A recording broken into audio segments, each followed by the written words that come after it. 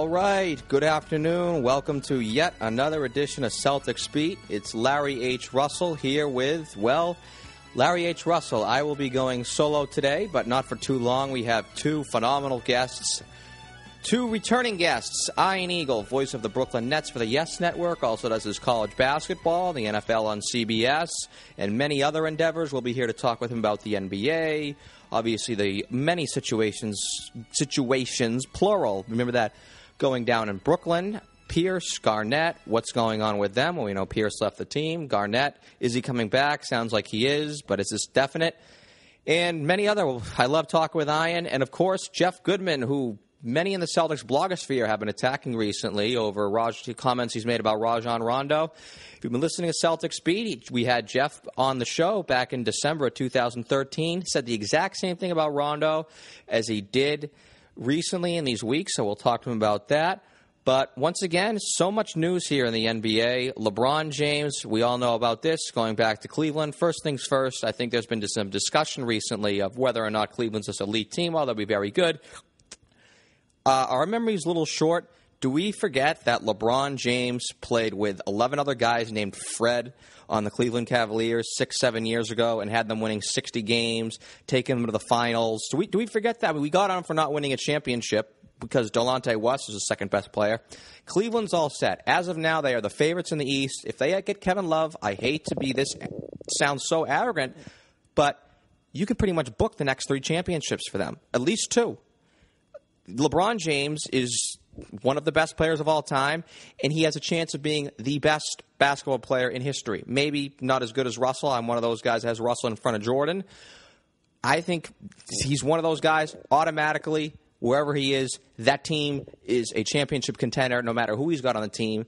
But he's actually got a very good team around him. He's got Kyrie Irving, and he's got some other pieces that could help, Tristan Thompson. Andrew Wiggins, we don't know. Wild card, he shouldn't be a complete scrub. He should contribute. And if they do get Kevin Love, also signs point to them getting Love. That's going to be pretty tough to compete with in the Eastern Conference. But Cleveland, right there, they are the team to beat in the East. Well, LeBron James is the guy to beat because he's LeBron James. And the East, I think, believe it or not, is stepping even further back. I know you have Washington here on the rise. Washington is a good team. They have a chance to be a solid team, 50-something wins. They cannot compete with LeBron on his own. So I think you have Washington, they're all right. Indiana, I think they've took a big step back. Brooklyn, I think, took a step back. We'll talk with Ian about that. And then who else? Toronto, nice team. I think they could get a little better. They sort of reminded me of the Kings about 12 years ago when they had Vlade and Weber, and they ended up getting Mike Bibby. But they're not going to be that good. They won't be as good as, say, Sacramento was. And after that, am I drawing a blank? Miami, I know they signed Luol Deng. No, forget about it. Dwayne Wade, I think he's done. He's done. Chris Bosh, nice player.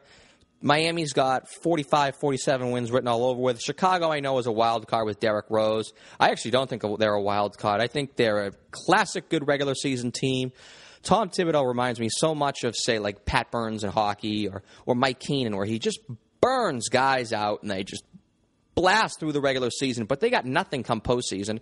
And Derrick Rose, maybe I'm a little pessimistic. I don't think we'll ever see that Derrick Rose again. I just think when you have guys that start missing multiple seasons, guys like Grant Hill, Anthony Hardaway, elite players, when they start missing multiple seasons, it's very rare they return to form. So I think without an elite top 3 to 5 player in the league, which is what Derrick Rose was in 2011, Chicago is just sort of this pesky team that can be solid in the regular season, but I think they just run out of gas come the first or second round of the postseason.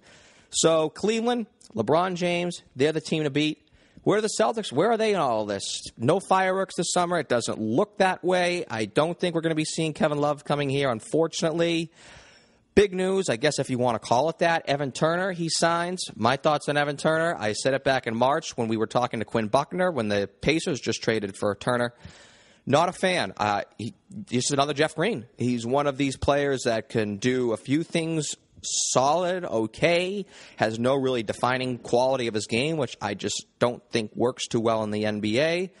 So what is that going to give the Celtics? I know Danny Ainge did it to maybe pick up another asset. He did it because it's a low-risk, high-reward type of move. But first off, I think there is some risk in it. The team has too many guards. And I want to see the Celtics team get better this season. I don't want to see another tank season, people. I do not want to see another 25-win, 20-win season and fans openly rooting against this team in January, hoping that the next big thing in the draft is going to come to Boston and save this franchise and hang banners up above the Garden Parquet 5 to 7 years from now. This team needs to make strides because the players need to make strides. Because if the players make strides, then Danny Ainge can package these players and then get that player out of free agency or in the trade market who can get this team back to where the fans really want to see. But this whole nonsense of, well, hopefully they sneak again and they get another draft pick, that really cannot be the direction that they're going in. So does Evan Turner make this team better? I don't think he does. I think he actually makes them worse, as odd as that sounds, because it creates this big congestion at the guard spot. I want to see this team with a solid rotation. I want to see Brad Stevens grow as a coach. I want to see him grow as a coach. He needs to coach. And if you're just sort of just throwing him an out-of-control roster where there's really no set roles and saying, here, take all these guys and see what you can do with them, I think that's just a recipe for disaster. By December, you're going to have players bitching for playing time on a terrible team. So I don't like this Turner signing. It doesn't really accomplish anything. They picked up Marcus Thornton in the trade. I know that's just sort of just to get another asset, but he's still a player who's going to be making a lot of money next year. He's got owed $8 million, so he's got in his head like, hey, I'm owed $8 million. I'm a good player. I deserve to play 20, 25 minutes a game. He's not going to get that. This happened a few years ago, if you recall, that the 2013 season, this team had too many guards, and that was on a good team. And you had Leandro Barbosa going down to Brazil and complaining to Brazil newspapers that I want out of Boston, and he ended up backtracking off those statements when he was asked to sort of clarify them into the U.S. media. But he did openly complain to Brazil media that he wanted out of Boston, and there was just too much. And now, here it is again. I think you're going to see the same thing. How is a guy like Avery Bradley going to continue to develop? He's only 23 years old. Marcus Smart, they just spent the number 6 overall draft choice on him. There's too much congestion at the guard spot, just like there was last year at the 4 spot. So I don't really like this Turner move. In fact, I hate the Turner move. It really doesn't really do anything. I know it didn't cost the Celtics much money, but so what? It's going to cost them in the season. He's not going to accomplish anything. He was atrocious for Indiana last year. He is a classic, decent player on a bad team. He can stuff stats on a 15-win Philadelphia team, but when you ask him to play a role, he can't provide anything. He's a guard that can't shoot. We're in the NBA right now where teams want quote-unquote stretch fours. They want 6'11", 6'10" power forwards shooting three-pointers. Evan Turner has no range beyond 18 feet. So that's just going to completely ruin spacing when you have Rondo, you have Turner, you have Smart. Bradley is a good shooter, not off the dribble. You have a backcourt that can't shoot. So this is a huge issue in itself. I think maybe I am overreacting. It's just they're partial mid-level exception. They really weren't going to get anybody else. But I just want to see this team take this season a little more seriously. I want to see this team competing, and I think Ainge should have threw a wrench here into this by just throwing a player that doesn't fit on this team. And there's still no rim protector on the Celtics, which is what they need. Now, was there a possibility out there? Sorta. Omar Asik, he's on his way to New Orleans. Could the Celtics have gotten a deal done there? I guess not. What else is there? I know there's still talk about Greg Monroe. I don't think he fits the bill. He's another player that doesn't really fit this team. But it'll be interesting going forward. Call me pessimistic. 25-win season coming up, and this is a 25-win season I don't think fans really want to see. This team needs to make strides next year. Brad Stevens needs to grow as a coach because once you start piling bad season after bad season, the culture and the positive feelings, it starts to just accumulate. It's an avalanche, and then before you know it, you're going to have fans calling for Brad Stevens' head. You don't want that. This team is committed to Stevens, and this team is committed to this franchise is committed to a rebuilding program. But they need to make strides this year. And with the offseason they've had so far, it really hasn't happened. as odd as it sounds, the Celtics, while they haven't had the best offseason, I don't think they've had the worst offseason. There's a team, 200-something miles south of us. Big difference compared to last year. There was a ton of optimism with this team, and it was a team that Celtics fans cared a lot about. It was the Brooklyn Nets. They just picked up Paul Pierce and Kevin Garnett, 13 months ago around this time. A lot has happened down there in Brooklyn. And I know some Celtics fans are just, they got the Tiger Woods fist pump going. They say, okay, those draft picks, baby. And that's pretty much the only thing that Celtics and their fans have going for them are, say, these Brooklyn draft picks coming up. Possibly they could be good. I still say Brooklyn's going to win 45 games. They'll have their core in place. They still have Brook Lopez coming back from an injury, although it's not definite. They still have a very good team. Well, not very good. They'll be in the mix. So, not a good offseason for the Celtics. Not a good offseason for the Miami Heat. Not a good offseason for the Indiana Pacers. And many other teams. I'm not sure Brooklyn had the best offseason. So we're going to talk with Ian Eagle, voice of the Brooklyn Nets. Can't wait to talk to him, and I believe he's on the line right now, so let's get right to this.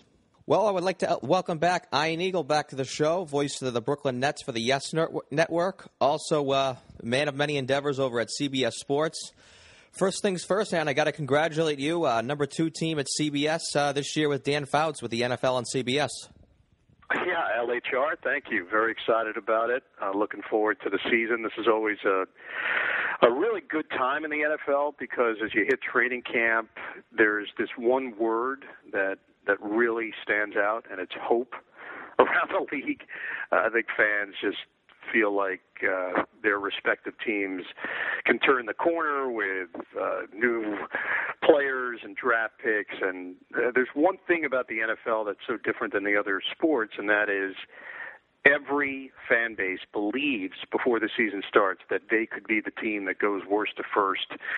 And I find that that excitement carries over to Sundays, especially early in the season. Yeah, it's certainly a big difference from the NBA, right? I mean, going into the NFL season, unless you're a fan of pretty much the Cleveland Browns or one of these teams, it seems like, 28 or 30 whatever teams have hope, whereas opposed to in the NBA, every season it's, about 5 teams, or pretty much wherever LeBron James goes, right? It's where LeBron James is and the San Antonio Spurs and the Thunder and everyone else is pretty much an also-ran. Yeah, it's rare that you're surprised in the NBA. Obviously, there are examples that we see year in and year out, a team that will overachieve. Toronto this past year, a team that not many people thought could be a factor, and all of a sudden the team just gelled. The chemistry was there. They were able to follow Dwayne Casey's leadership and really came together. And that was a fun series, the Nets-Raptors series in the first round, one of the best series in the NBA. The NBA playoffs were tremendous. And don't get me wrong, what the NBA, Larry, has now done, which has been ingenious, whether this was a conscious effort, whether it's just been organic in the way that it's developed.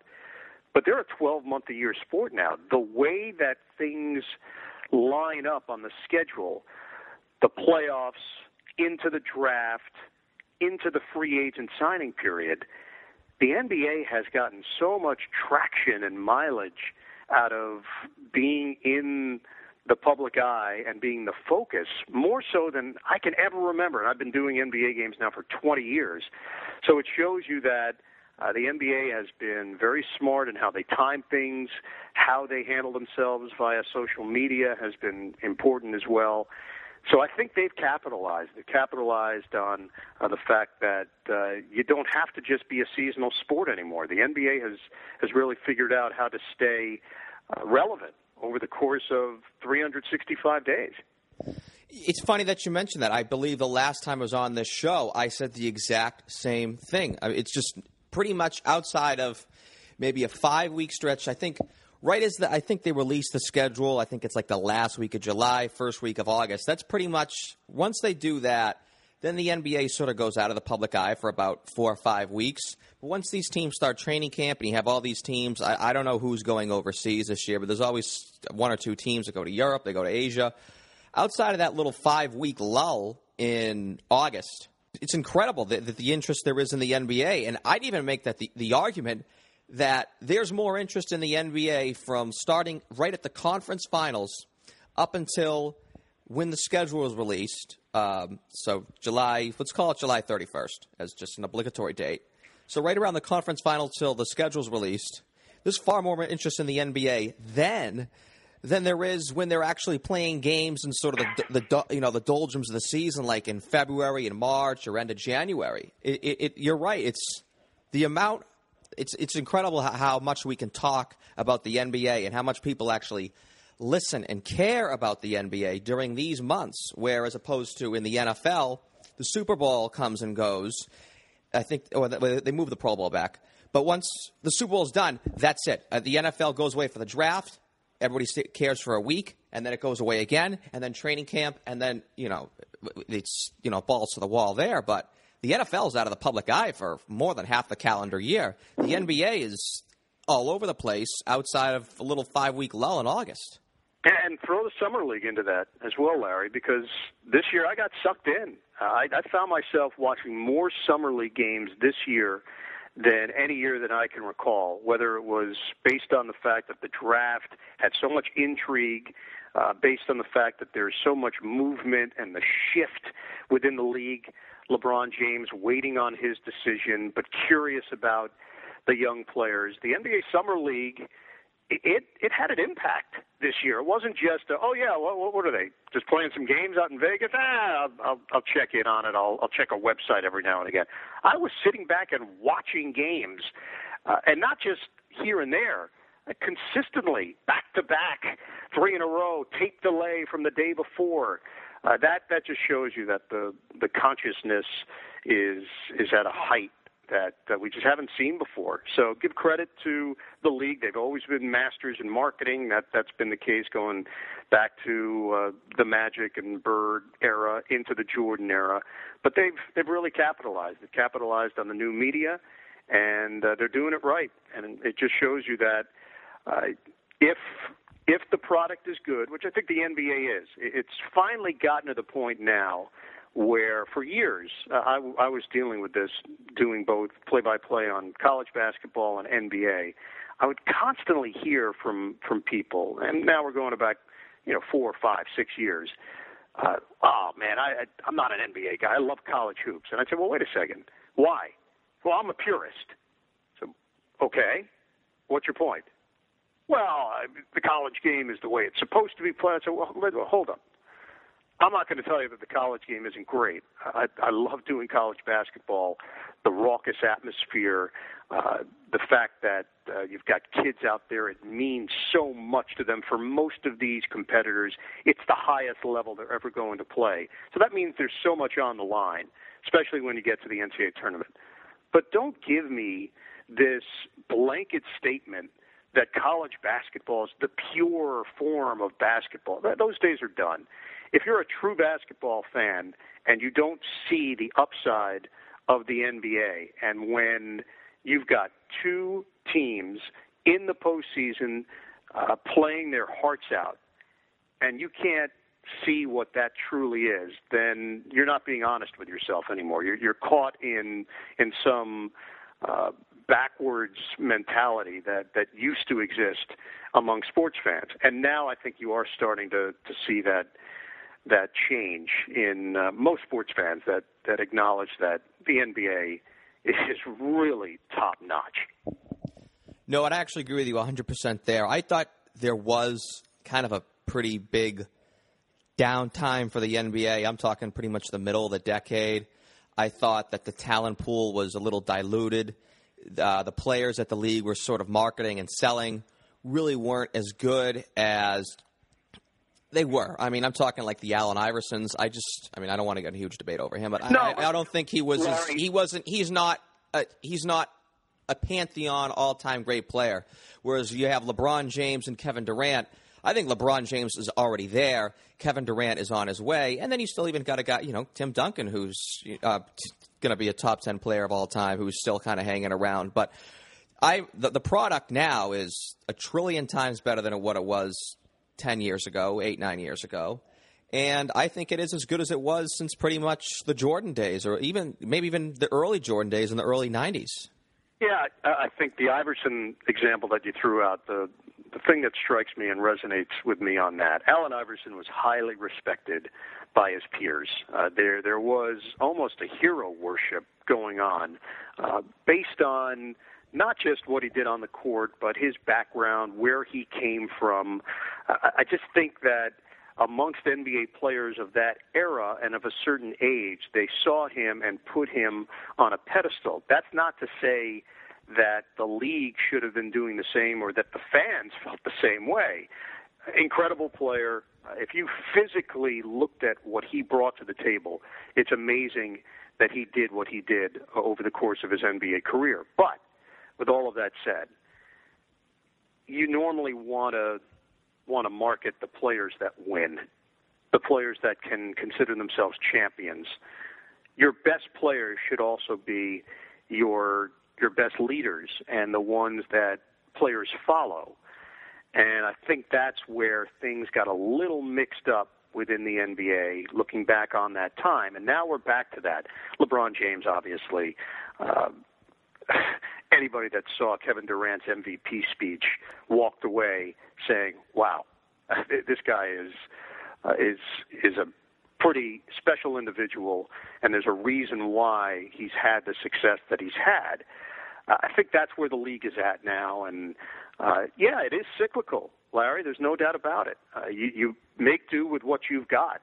This is a really good time for this league, and the talent level is, if you don't want to say it's at an all-time high, it's right there.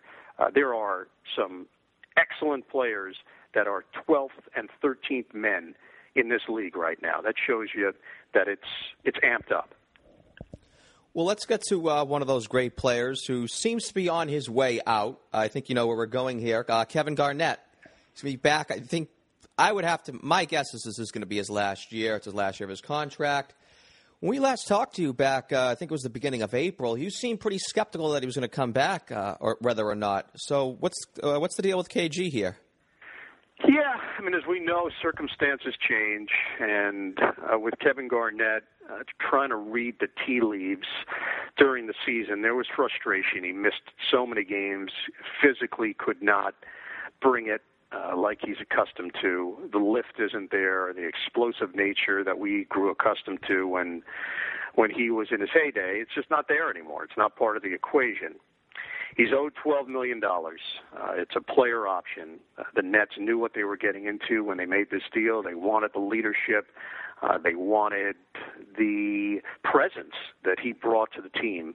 And the fact that he's a high-profile guy. To them, that was a plus in Brooklyn. Everybody assumed it would be, a 2 to 3 year process with Garnett and with Pierce and with Kidd and seeing what this team was capable of doing. And it didn't happen. Decisions were made. They looked at the finances. They looked at the risk-reward. And obviously we know that some stuff happened behind the scenes with Jason Kidd that eventually led him to Milwaukee. And the plan has changed. So not only are you judged in this league by how you execute whatever plan it is you have in mind as a general manager, as an owner, as a decision maker, you're also judged by what your plan B is. And the Nets' plan B has been to get a bit younger and to try to make the transition that they're making while also maintaining some kind of competitive balance.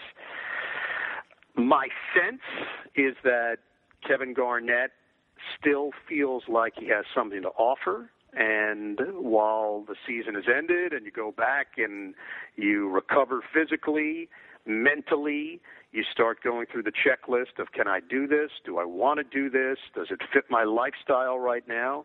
And it looks like KG has gone through that checklist and has decided that he wants to play out the contract and go for one more year. The Nets and Kevin Garnett, this could be just the start of a long-term relationship. Kevin's got a lot of interests outside of just playing basketball, as we know, and I think he saw Brooklyn as an opportunity to try to capitalize on a number of those interests. So, Larry, when the smoke clears, I wouldn't be surprised if Kevin Garnett has some kind of role moving forward beyond his basketball playing years whether it's within the Nets organization, whether it's with ownership, whether it's within the marketing aspect of this team, whether it's just within Brooklyn. That could be something to keep an eye on down the road, that Kevin sees a bigger picture here than just playing one more year for the Nets. It's very interesting that you said that, because I've always been under the impression that when Garnett retires, I felt like he would just run off to Southern California and just live in the mountains up there somewhere, and just we never hear from him again. Because if you remember back when the Celtics played Chicago, in that they had a great first-round playoff series, but Garnett was out for the year, or he was out for that series, ended up being out for the year, and he couldn't be on the bench because he would just literally go insane. He couldn't contain himself being around basketball, but yet not being able to play. So it would be very interesting to see Garnett, around the NBA, yet without being able to contribute to a team directly with wins and losses. Yeah, Larry, he's a tough guy to read. He's an enigma in many ways, based on the fact that he gives so much of himself and has given so much of himself. But you're right, he's incapable of handling that just sitting there in civilian clothing. Even I got a brief taste of it this past year during that stretch where he was injured. Kevin wasn't on the bench. Kevin was around pregame. You might see him if you were around the locker room. You might see him walk down the hallway. But then that was it. It was like smoke at the end of the game. You'd look around and say, is he here? Has he just faded away into the background, into the ether? So my feeling is no, not from a coaching standpoint. That would shock me, something like that. I just don't see. He just takes every possession so seriously, and it would drive him nuts. But I do think he's got a bigger picture in mind, whether it's the brand, whether it's the global aspect. There's something else there with Kevin. I don't think he's the guy that's just going to go away and you won't hear from him. Kevin's going to dabble in a bunch of different things, and one of them just might be Brooklyn, basketball to some degree, and maybe some bigger ticket items, excuse the pun, down the road. Well, let's shift a little bit from Garnett. Obviously, we're going to go here. Now, Paul Pierce, you seemed actually a little confident that the Nets would be able to re-sign him back in early April, but once again, a lot of things changed. Pierce left the team. Could you possibly elaborate a little more on Pierce's departure? Yeah, I think a lot of it was based on the direction of the team combined with the finances. Paul was certainly looking for a certain number to stay with the Nets, and the early discussions were not fruitful. The numbers that I heard thrown around were $10, $11 million a year, looking for a 2-year, $20 to $22 million deal. And while the Nets engaged in some early discussions, I think once the decision was made to trim some payroll and to go a bit younger, they decided that Paul didn't necessarily fit into the future plan. So you've got two schools of thought here. You trade away the 3 first-round draft picks, which they did with Boston, for the win-now mentality, and you say, well, as a GM, do I attempt to prolong this based on the fact that I have to show that I knew what I was doing when I made this deal, that this was going to be a 2-3 year process, or do you cut your losses and say, hey, we went for it in the 1 year, lost to Miami in the conference semifinals, talking from Nets management perspective, and say it's time to move on. If this team is going to develop over time, it may have to develop with a new personality, getting back to that core group of Williams, Lopez, and Johnson, guys that are locked in to big money contracts, long-term deals, a team that won 49 games prior to the Pierce-Garnett acquisition and lacked some leadership and toughness. There's no doubt when they lost to Chicago 2 years ago in the first round of the playoffs, it was obvious that they had a void in that area. They tried to address it with Pierce and Garnett and some other key signings. I think when Pierce and his agent looked at the market out there and realized that there were just not going to be big money offers. Pierce really struggled at times last year, but everything changed when he moved to the 4 spot. Jason Kidd made that decision. It was based really on the fact that Brook Lopez went down with an injury, and they had to adjust. And the adjustment was that Pierce would play at that power forward spot, and it revitalized his career. It's not to say that that's the spot he's going to be playing with the Washington Wizards. I think the Nets looked at their big picture and decided that the 20-some-odd million bucks that they thought it was going to cost was just not worth it, and they let him move on. And the money that he got obviously wasn't even close to that, although I like what Washington has done, and I think Paul picked a really good destination for him at this stage of his career. But for the Nets and Pierce, it turned out to be just a one-year relationship. I really hate to just throw you on the spot here, and this may not be a question you really want to answer.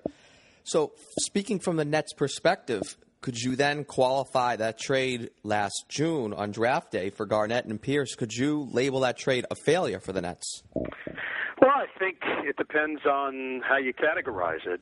They, in year 2 of playing in Brooklyn, had a very good year building the brand. From a marketing standpoint, they feel like they made some headway within the market, that they became relevant, and people were actually coming out and supporting the team, and Pierce and Garnett played a big role in that. From a basketball standpoint, they went for broke, and they lost in the second round of the playoffs. Now they're changing their whole philosophy. So it really depends on how you view it. If you view it that, hey, the only way to categorize success is go out, win a championship, or make the conference finals and feel like it was the next step in building something, then sure, they came up short. It's obvious. If their version of success is different, year 2 in a new market, trying to get a foothold on competing with the New York Knicks within the New York City area, then there was actual progress, and the team created a bit of a buzz. They sold out all their playoff games. They had a much better vibe within the arena in year 2 compared to the curiosity of year 1. What's the carryover? They have a new head coach in Lionel Hollins, old school, no nonsense, a guy that some believe may have been the right choice a year ago prior to Kidd. He did a lot in Memphis, and he got a lot out of that team. The questions that the Nets are going to be dealing with from here on out will just be whether it was all worth it. Was it worth the splurge? Was it worth the money, the luxury tax? Was it worth it? From a financial standpoint, they've obviously taken a hit. I think they're trying now to figure out fiscal responsibility and see if they can develop some young talent. And in the grand scheme, we're not going to know until they get on the court whether or not they're capable of doing that while also being a playoff team. Yeah, it's certainly interesting that you mentioned that. I think that the only choice that the Nets really have is to remain competitive and to, try to develop some of their young talent in a competitive environment, because they certainly can't be bad enough since the picks are going to be going Boston's way, and I'm not sure if they still owe some other draft picks or some other teams, because I know they've traded a lot of them away. But if they can remain a competitive team, say 45 wins for the next 3 or 4 years, developing younger players is actually easier. But you've mentioned Lionel Hollins. What do you think of that hiring for the Nets? I liked it. Larry, they needed stability more than anything else. The Jason Kidd situation got ugly. There's no getting around it. When a coach served just 1 year, is successful, and ends up in a new city, that means some stuff happened. And oftentimes things happen behind the scenes in professional sports, and we're not privy to it. We don't know about it. This was so public and over a 2 to 3 day period, so explosive in that it felt like it came out of left field, and the shifting. It was almost hard to wrap your brain around that this happened in the way that it did. So to come out of this with a credible figure in Lionel Hollins, someone who sat out for a year and was wondering whether or not he was going to get another opportunity, coming off a really successful stint in Memphis where he did it his way, and it looked like there was a collision of philosophies with the Grizzlies that didn't work out in Lionel's favor. Front office won out. New ownership won out. I think Lionel brings something a little different. And, it's interesting. Darren Williams, who I've now seen quite a bit of since that trade with Utah, only saw a little bit of him. It's funny, guys that play in the Western Conference, they can go under the radar if you live in the East. Yeah, you catch a game, occasionally a national TV game, or watching your NBA feeds. But I can't say that I watch Darren Williams every night. Until you see a guy every day, you don't really know what he's all about. There are spectacular moments with Darren Williams, and then there are moments where he just doesn't look like the same player. Who is the one that's going to unlock the consistency and get Darren back to that level? Is he physically capable of playing at that level? These are legitimate questions. The fact that Lionel Hollins is direct, he doesn't play games. There's no pretense. He's not going to go through an assistant coach to get his message across. He's not going to go to the media to try to motivate a player. He's a look you in the eye and tell you exactly how he feels kind of guy. And at this stage of his career, that may be exactly what Darren Williams needs. And that also could be the key to the success of this team. Brook Lopez being healthy, that's another aspect of it. But Darren Williams, can you get him back to an all-star level? And if you can, then now that's going to hook into what you were talking about earlier, Larry, and that's whether or not they can be a 40-plus win team and be a playoff team over the next couple of years with Darren Williams at the age of 30.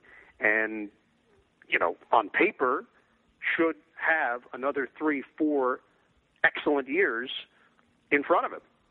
I don't really know how to truly follow up on that because, I think regardless, I think the Nets should be in the playoffs next year, even though they've taken this big step back because, quite frankly, the Eastern Conference is so bad and, 38 wins is going to get you in, but you don't want to win 38. I think the Nets should still be hovering around that 45-win mark.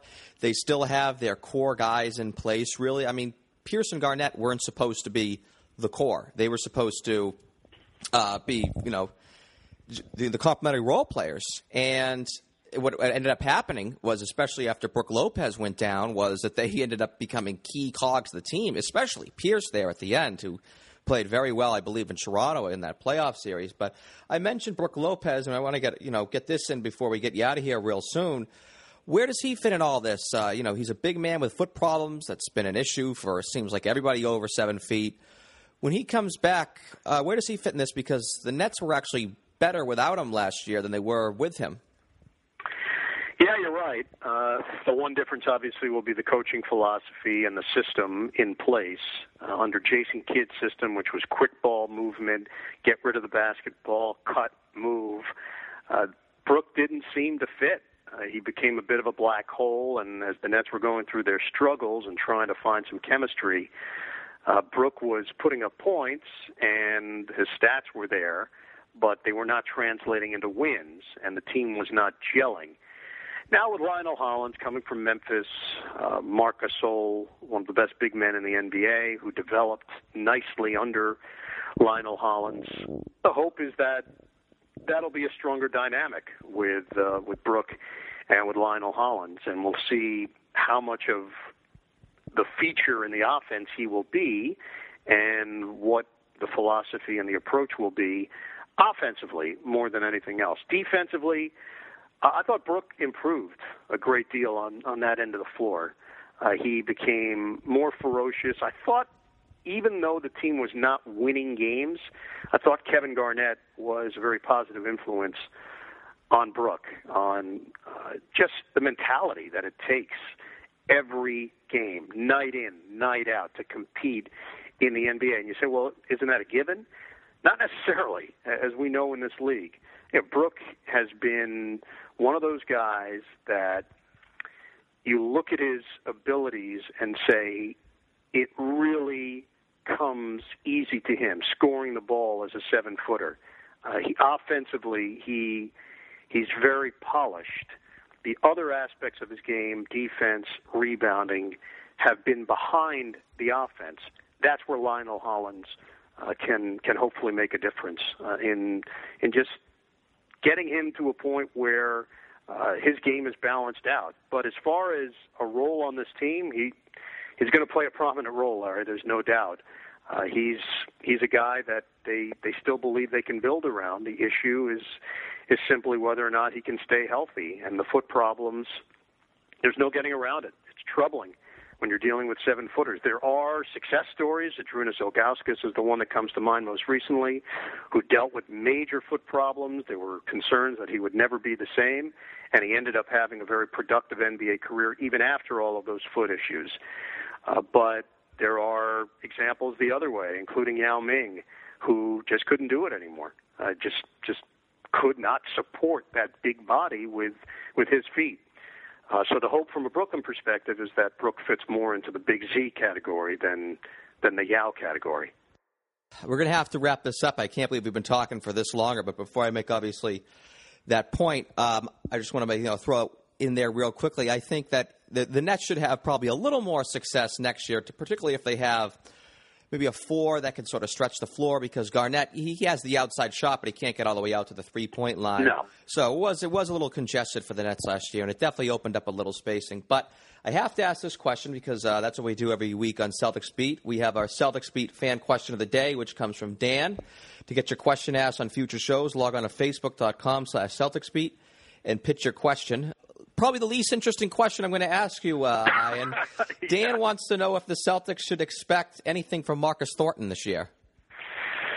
Well, Dan, the man can score. There's no denying that.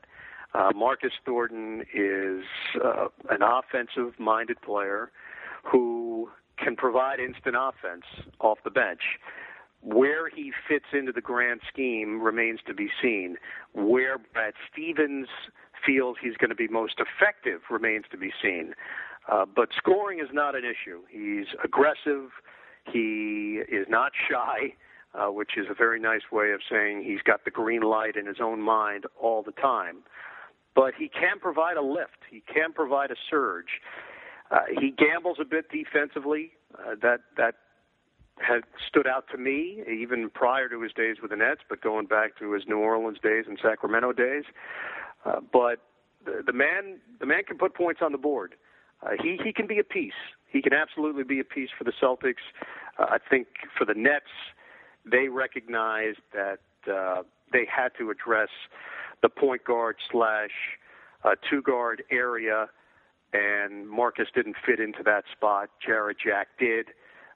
Getting a player that could play alongside Deron Williams and could back up Deron Williams. When they lost Sean Livingston, there was a pretty big void there, and they realized that Jarrett Jack meant more to this roster than Marcus Thornton did, so that's why the decision was made. Well, Ian Eagle, voice of the Brooklyn Nets on the Yes Network, also college basketball and the NFL on CBS.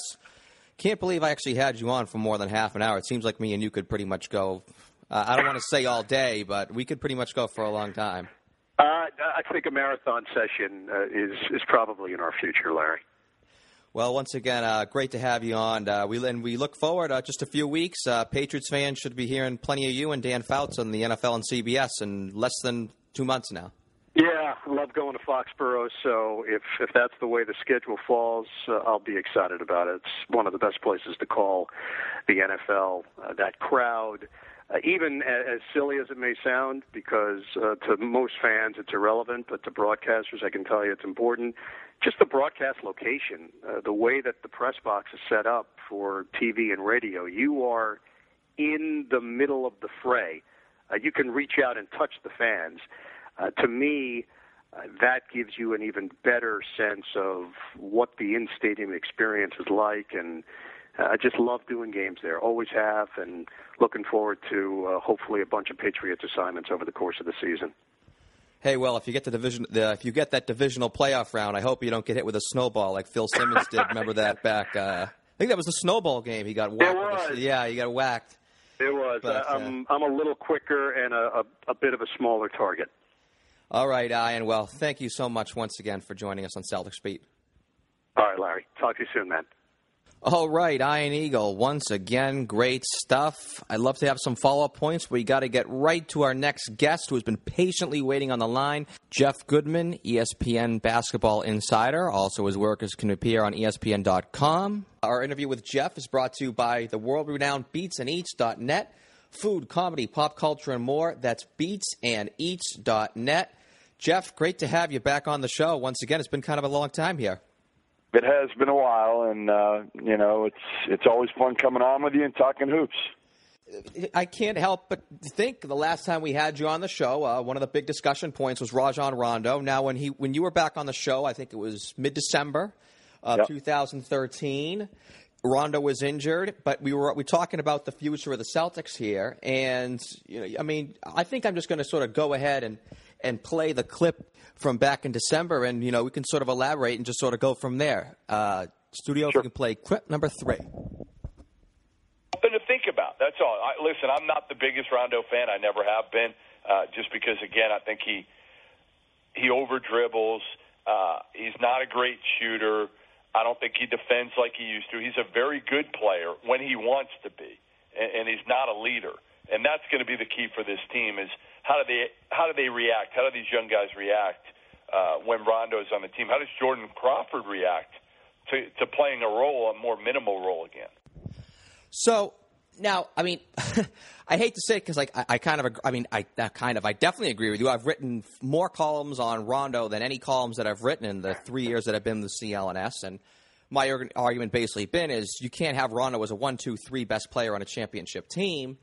And that sort of defeats the purpose of giving him a max contract and the fact that if he can't be one of your 3 best players and you can't really pay him. So I'm going to give you the floor here and sort of, defend those prior statements that you made back in December and obviously defend yourself against the blogosphere that's been sort of attacking you over the past few weeks.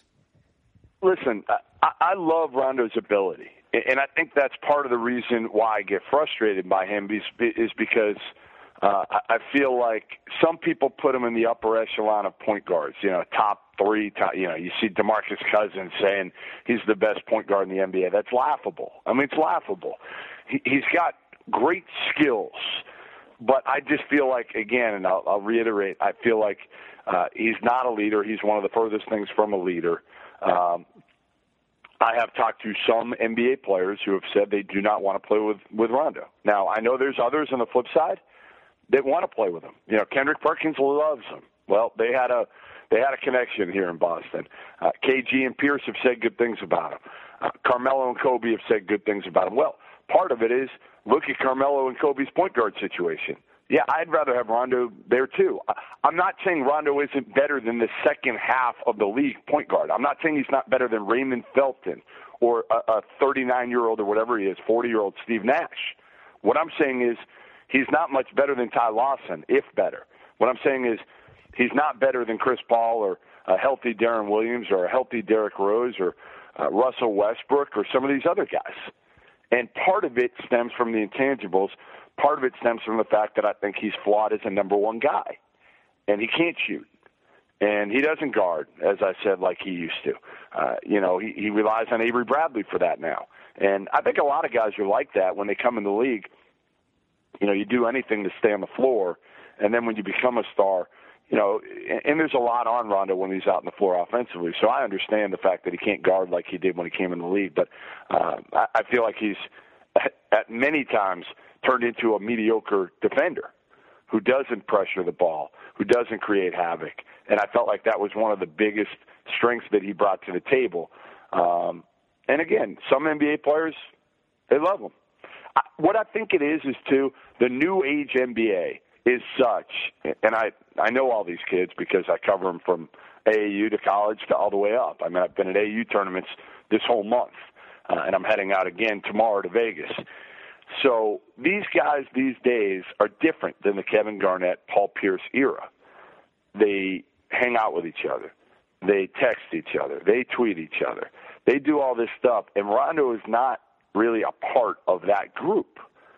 Now, again, does he have some friends? Yes, but he is not connected to this era of kids and players like many others. And I think that hurts him because word gets around, he's a loner. And I think, unfortunately, again, that kind of hurts him within the younger group of players. He's tough to deal with. And I think, again, you look at the fact that he didn't get along with Doc Rivers. And that's a pretty good hit because Doc Rivers has got a pretty stellar reputation among the league in terms of dealing with people. And then you look back to he didn't get along with Tubby Smith, one of the highest character college coaches probably ever to come through. And it's like, well, hold on here, what's going on? So he's a complex individual. He's complex on the court. He's complex off the court. Well, so it's very interesting to me that you mentioned all that because you're a very well-connected guy. You know these players and these coaches, so you know the stuff off the court. Now, my issue with me has been on the court in the fact that I just don't think that you can have Rondo as an elite player if you want to win a championship because he has too many deficiencies in the critical areas. You mentioned how he doesn't shoot. I mean, Magic Johnson at the beginning of his career couldn't shoot, but what was Rondo at the end of the games shies away from the basketball. If you're going to be a guy that has the basketball in your hands almost all the time, we're talking like the first 40 minutes of the game, and then it's the end of the game, the last 5 minutes, he's passing it off to Pierce when Pierce was here, and he's just nowhere to be found. So that changes the entire offense for the team. You run an offense for 88% of the game, and then the rest of the game you're doing something else that completely ruins the flow. The fact that he can't hit free throws is crucial as well because the fact that he can't hit free throws means that he can't attack the basket. He can't get easy points on nights where, say, he doesn't have it. And there's nothing wrong with that because plenty of Larry Bird went 7 for 22 plenty of times in his career. But he could still do other things. He could rebound, he could pass, he could get to the free throw line, hit 90% of his free throws, and help the team in many other different ways. If Rondo isn't checked in that night, he's not just – he's useless. In fact, he's actually a detriment to the team. So that's been my issue. I think Rondo is very – and you're right. Rondo is very good when he was on that 08 championship team as sort of that Swiss Army utility guy. I mean, I'm sure – Put three Hall of Famers around him. And he's terrific. He's terrific as just a facilitator and a young guy who is not expected to lead a team. And that's where he was ideal for that group. And he can do all these little things that really can't be done, like, say, rebound very effectively for a point guard. Yep. As you mentioned earlier, he played great defense. If you remember the sixth game of that championship series against the Lakers, he was all over the court. I think he had like 6 or 7 steals, and they were legitimate steals, and he was just totally impacting the game. But the rumor is, I don't know if you've heard this yourself or if you'd like to confirm that he wants, I think Cedric Maxwell was the first to report this, he wants a $100 million contract extension, basically saying that he's one of the 1 or 2 best players on a championship team. Now, I applaud the confidence. I mean, you should certainly have that. And I applaud the fact that he wants the challenge of being one of the best players on a team. But the fact is, he just isn't. Listen, I'm with you. Would I pay him $20 million a year? Heck no. Kyrie Irving just got $20 million a year, though, or thereabouts, right? Chandler Parsons just got $15 million a year. Gordon Hayward got in the neighborhood of $15 million a year. So it depends on the time and the circumstance. I don't think, again, his value is a max contract guy, personally.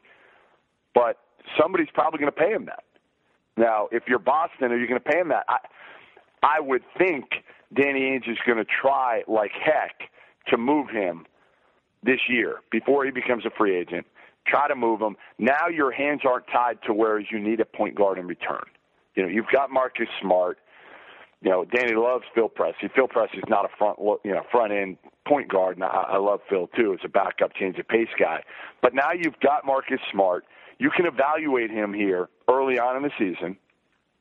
See if even in practice, you'll get to know what you have and whether Marcus Smart is a guy that you feel like can be a top half of the league point guard. And I think he can, because it's funny.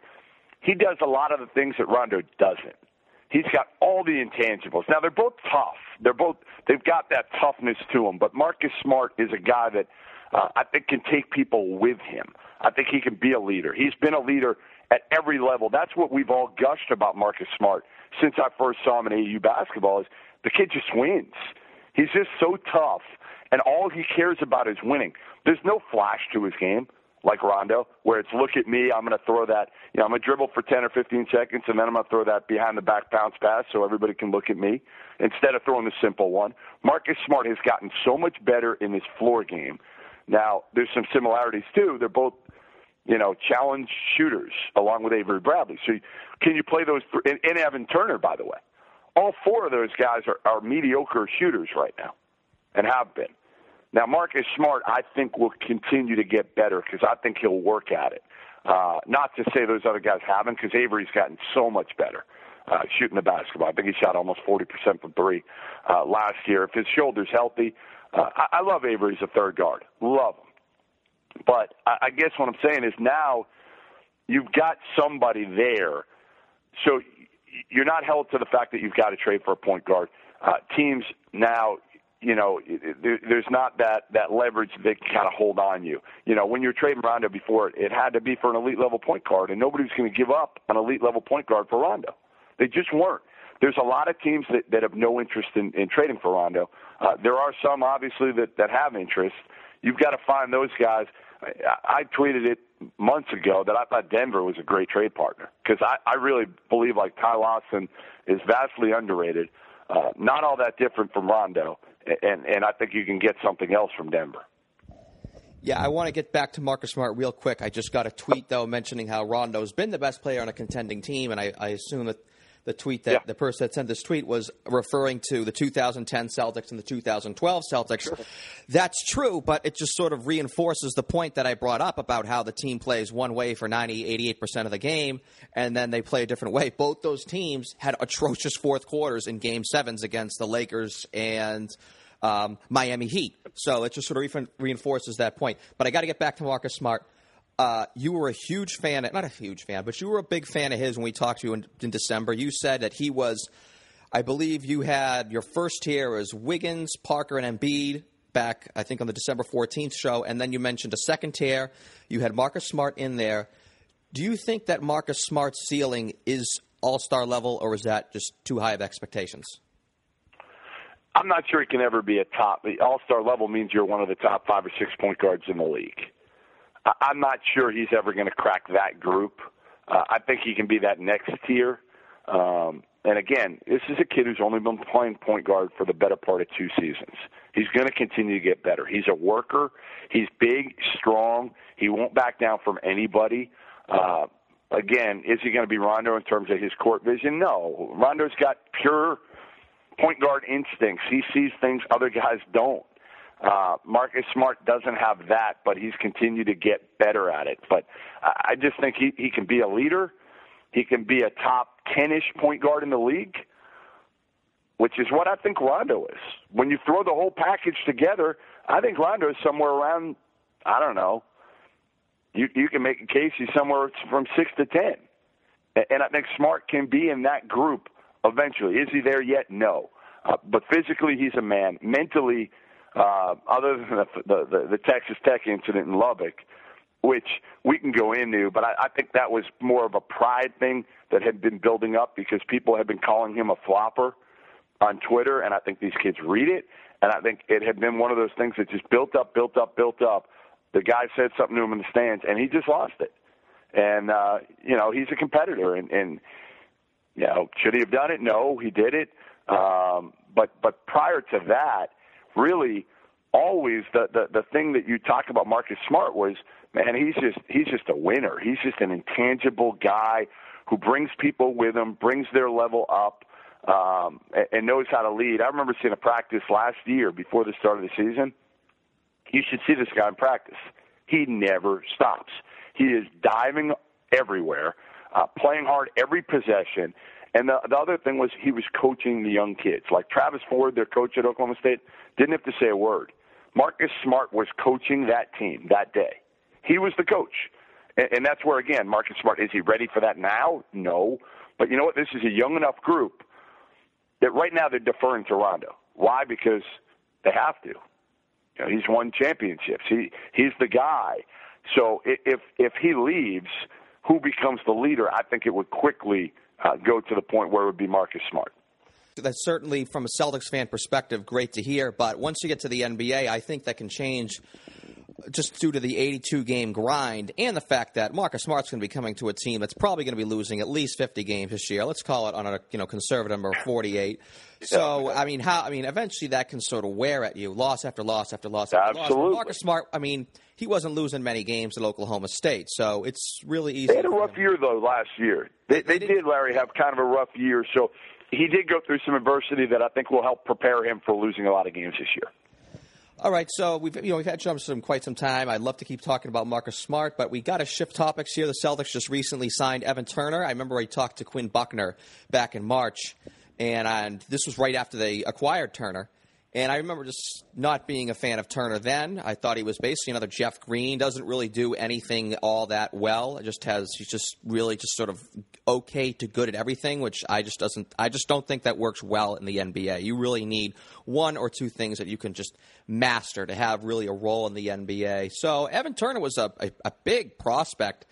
Was it 4? He was in that terrible draft, but I think there was a debate between him and John Wall, number 1, number 2. Are you really sold on Evan Turner at all, or is it's just a good low-risk, high-reward move by Danny Ainge? Yeah, you know what? He's accumulating pieces here. And he knows that Evan Turner's value at one point was pretty high. In fact, even last year, he put up numbers for a crappy Philadelphia team for a while. So I think he knows there's minimal risk with this one. Maybe he can help turn Evan Turner into something again. He's a guy who does a little bit of everything and had a heck of a year. His final year at Ohio State, he was National Player of the Year. He's long. He can pass it. He can rebound. Not a great shooter. I think he's a guy that, again, unfortunately they have too many guys like Evan Turner. They have too many, mediocre to above average players right now on their roster. And I think, when you put all the draft picks with those players, Danny Ainge is thinking, well, I've got some flexibility. I know Evan Turner can help us. And if he turns into what he was, you maybe package him with, a first-round pick, and maybe you can get something for him down the road. I'm sure he's thinking that with everybody. Tyler Zeller, Marcus Thornton, Avery Bradley, bringing him back. Rondo, there's nobody on this team that is untouchable. We know that. There's nobody, not one player. If you're Danny Ainge now, what you're doing is you're looking at your roster, you're saying, I'm going to try to get value up for some of these guys and then get players I really want for the future that are going to be front. Can you get, maybe not a number 1 for some of these guys, but can you get a legitimate, number 3 guy? And then through the draft, you got to pick up a number 1 somewhere. And I don't know who it's going to be. I don't think Marcus Smart can be a number 1. I think he can be a number 2 or 3. But how are you going to get that number 1 guy? That was obviously the thought process with Kevin Love, who I still don't think, by the way, can be a number 1 guy. Not for a championship team. For a team that gets in the playoffs, sure, although he's yet to do that in Minnesota. So I think through the draft, you almost hope that you have one more dismal season this year, get fortunate through the draft lottery, and maybe pick up a guy that's coming out of the draft next year, a Jahlil Okafor. He's probably going to be the number 1 pick. Big kid, skilled. He'll go to Duke this year. This year's draft won't have the same hype that last year's did, but last year's draft really didn't hold up to the hype. Listen, Andrew Wiggins is going to be a good player. Jabari Parker, Julius Randle, Marcus Smart, they're all good players, but nobody's a franchise changer, and I don't think we're going to see that next year, other than the fact that maybe this kid Okafor could be, because he's a true 5-man who can really score in the post. Or also you could technically accumulate all these 2-3 guys in the draft and then hope that you can trade for that number one guy that could come on the market in a few years. And right. I was sort of thinking that myself. So LeBron went back to Cleveland, and they're going to be, I think, phenomenal next year. LeBron won 60 games pretty much every year when he was playing with Delonte West as his second-best player. People are saying now, they're not going to be as good as Miami. I think whether they get Kevin Love or not, they're still the favorites in the East. They get Kevin Love, I think, you can pretty much just pen them down for a championship next 2 or 3 years. Right there. Let's face it. With or without Kevin Love, they're going to be competing for championships every single year when you have LeBron, Kyrie, and whoever else. Right. So my thought process was, I was all gung-ho for Kevin Love. Who wouldn't be? I think just personally, he would look good in a Celtics jersey. If you could just name like one player in the league, like who would look in a Celtics? Kevin Love, right there. I see him in a Celtics jersey. But now with LeBron in Cleveland, they're going to be dominant for 5 years. Should the Celtics now just pretty much be patient? Because even if they, do the fireworks that Rick Grossbeck wants, it's not going to be enough to get over the hump. It's at best a conference finalist, at best. So should the Celtics maybe be patient? And I know the fans don't want to hear this, but now play this out for another 3 years. Be patient and be mediocre, you're saying, for the next 3 years and not. I think, depending on what the trade is, you try to do it. If you can get a guy, again, that can upgrade your roster, I don't think you sit tight. I think you've got to explore all options for Rondo right away. And then as those other guys, if a Kelly Olynyk has a great year, you got to look at what you can get for a guy like Kelly Olynyk and a first-round pick. Those are the ways you can upgrade your roster. You've got these picks.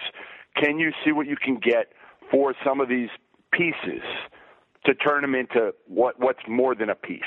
And I'm trying to think of who's going to be on the market, or who, a good deal would have been last year. Again, you talked about Asik and Chandler Parsons. Getting two guys like that I think are certainly upgrades over whatever you have. Now, would you have traded Rondo for those guys? I'm not sure. I think at that point, again, you need a point guard in return. And number two, you want full value for Rondo.